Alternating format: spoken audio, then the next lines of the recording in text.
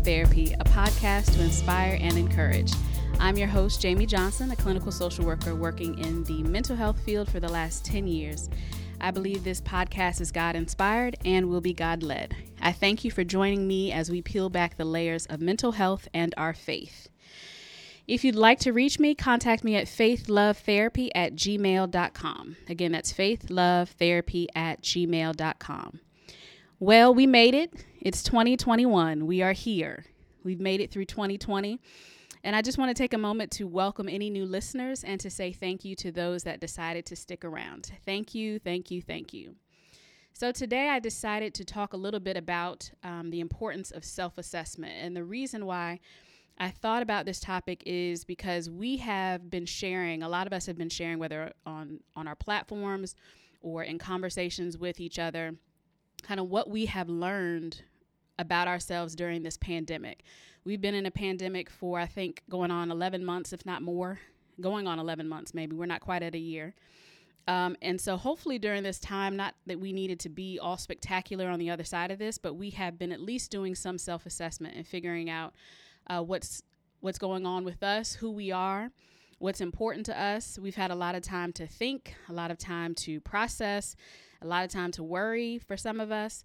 And so some of us might have realized, I'm more fearful than I realized, or I'm resilient, or I want more out of my life, or I need to invest more in myself. I need to really look at my relationships, how good they are, what they need, whether that's personal relationships or our career. So I think being able to truly assess what is happening in us requires self-awareness. And it has to go deeper than some of us have gone in a while. While, self-awareness is important, it is critical to our mental health. Self-awareness allows us to identify the mental narratives, the lies, and the issues impacting our overall wellness. You can challenge or battle something that you know, but you can't challenge or battle something that you're not even acknowledging. Our negative thoughts are rooted in a belief, and typically it's more like a lie, and it's out of alignment with who God says we are. If we are to explore those thoughts, we would likely find that we have some cracks in our foundation, affecting how we think and subsequently how we feel. So what can we do to increase our self-awareness? Well, I think part of it is really acknowledging who we are, what we've been through, our experiences, the things that have impacted our life. I think it's important to really set a time with God and to allow Him to speak into our hearts, to really just sit with Him. And I know for some of us, sitting in silence is difficult. Sitting and having a moment of silence, especially when we think about praying, we always have something that we want to say, something we always want to ask for, even just give thanks. But there's an important part of sitting with God and our relationship with God of just sitting in silence and allowing Him to speak to us, allowing Him to reveal some things in us. After we've taken that time to really sit and allow Him to hear our hearts, without necessarily speaking, then we can ask some questions. It's time to ask questions. And if you feel led, maybe even wise counsel. But some of the questions that I think are important are, one, what are the lies that are affecting me? And many of the lies, just being in therapy, there are some common lies that I see manifest in many different ways. And I'd say that there are probably three major ones that are common lies. Performance equals value. So those people who are very much attached to what they produce is what gives me value. What I achieve gives me value. The other one is people pleasing. If I'm good to people, if I'm nice to people, if I do what people ask of me, that gives me value. My kindness gives me value. And then there's the control lie. I need to be in control. Having control makes me feel better. It also makes me feel like I have more value. And so being able to explore the lies that are affecting you, you have to be honest and really sit with your behavior and your thoughts. Many of us struggle to do that because then we really have to see ourselves clearly. And sometimes that could be extremely uncomfortable. Another question related to that is, I think, what is my value connected to? What we don't think about, what we don't realize when we're in the thick of things is that our value has never been connected to anything that we've achieved or anything that we have secured, anything that the money that we make, the relationships that we have. Our value has never been attached to those things. It always, especially as a believer, Our values started at the cross. Our values started when Christ decided to die for us, and he said, I love you enough that I'll give you my life." And so that is where our value comes from. But many of us lose sight of that because the world is so consumed and so focused on material things, but also who are you? When you think of conversations and you meet someone new, one of the first things that people ask is, "So what do you do? What kind of work do you do?" That is something that is a natural initial conversation or question within meeting someone, within minutes of meeting someone. And so it places value on, what do you do for work? How much money do you make? What kind of life do you live? And so it's hard to pay attention to the fact that that is not what creates value because we focus so much on that particular area. Another question to ask yourself is how do these lies manifest? So what is the behavior that comes from value and performance? What is the behavior that comes from control? What is the behavior that comes from people pleasing? And really being honest about that, because out of some of those beliefs, we'll find attached to them anxiety and depression. Anxiety because I have to perform, anxiety because I need to achieve a certain level of greatness, depression because I'm not achieving what I think I need to achieve in order to bring value, or because everything is out of my control and I feel lost and I feel like I am, losing it. So being able to really see what behaviors come from those unhealthy beliefs, those common lies that we all struggle with, that many of us struggle with. Also, what image of yourself are you attached to? So what image that you are showing the world that you feel like the world has to see, and they cannot see the other part of me. They can't see the anxious part of me.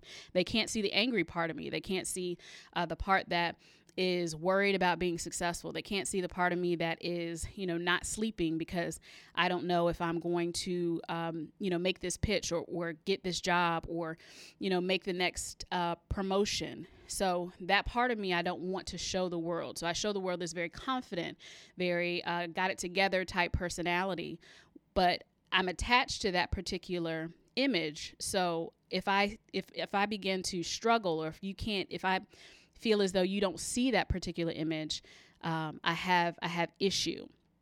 Another question is, what am I defensive about?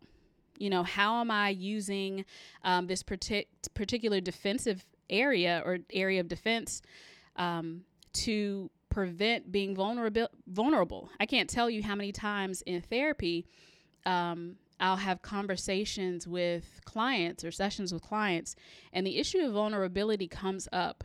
I mean, I'd say at least daily, the issue of being vulnerable and the fear of being vulnerable. And while what I try to do is help clients understand the power of vulnerability, I think Brene Brown does an awesome job of really explaining the power of vulnerability. And if you have the opportunity, if you have not already, definitely look on YouTube and see some of her conversations about vulnerability, because it really provides an opportunity. It provides a space for us to really begin to connect from a human level without feeling the need to perform. So, one of the things I like to use examples, not necessarily of my clients, but I like to use examples of my own experience because I think it's important to be transparent. And so in my own process of really revealing my common lies, the process of going through self-awareness and really trying to boil things down to the truth, one of my common lies was regarding people pleasing and my value. And so really tracing that back, I traced that back really early in my childhood to just being my kindness and my gentleness being valued. It was always something that people would speak highly of. And so to me, that connected people pleasing or doing what people wanted to making people happy, and then people would want me to be around. And so when I wasn't people pleasing, I struggled with the feeling of people wanting me to be around. And I really had to ask myself, how was that manifesting? Well, it was manifesting in the fact that I was developing resentment that I wasn't expressing, that I was feeling that I didn't want to be around people because I couldn't be myself if I wasn't going to be extremely happy, if I wasn't going to, basically say yes to whatever they needed, that I'd rather not be around because they're not going to want me to be around anyway. I felt that people pleasing was kind of my way of developing relationships. So in order for people to really feel connected to me, it would be from the kindness I showed them or what I did for them, or saying yes to what they asked of me. And so it would manifest in ways of me really sacrificing myself and not truly knowing who I am at my core, because I've become whatever everyone else needed me to be. So I did develop some depression. I did experience depression for several years during my teenage years. And if you've heard other podcasts, you've heard me mention that. And really being able to connect the fact that people pleasing was a big part of my depression. And when I felt like I was not good enough because I wasn't able to please people all the time, then I going into that dark place and struggling with myself. And so I was kind of attached to the image of this gentle Jamie, attached to this image of this just super kind, she's always there. If you need her, she's going to do what you need. And I was attached to that. And it was very hard to pull away from that until I literally was exhausted. And I remember being exhausted and being involved in like several different clubs and several different responsibilities at church. And just, I was always saying yes. And I physically felt the effect of being a people pleaser. Like I was feeling sick and I was feeling unhappy and I was feeling depressed. And so I started therapy at the time, not knowing that that's what the connection was, but being able to unpack that was extremely important.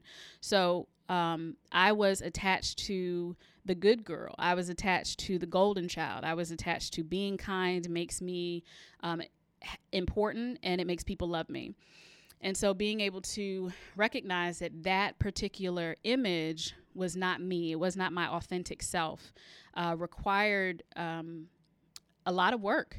And it still requires work. It still requires me doing self-assessment to see, okay, Jamie, why are you committing yourself to this? What is this for?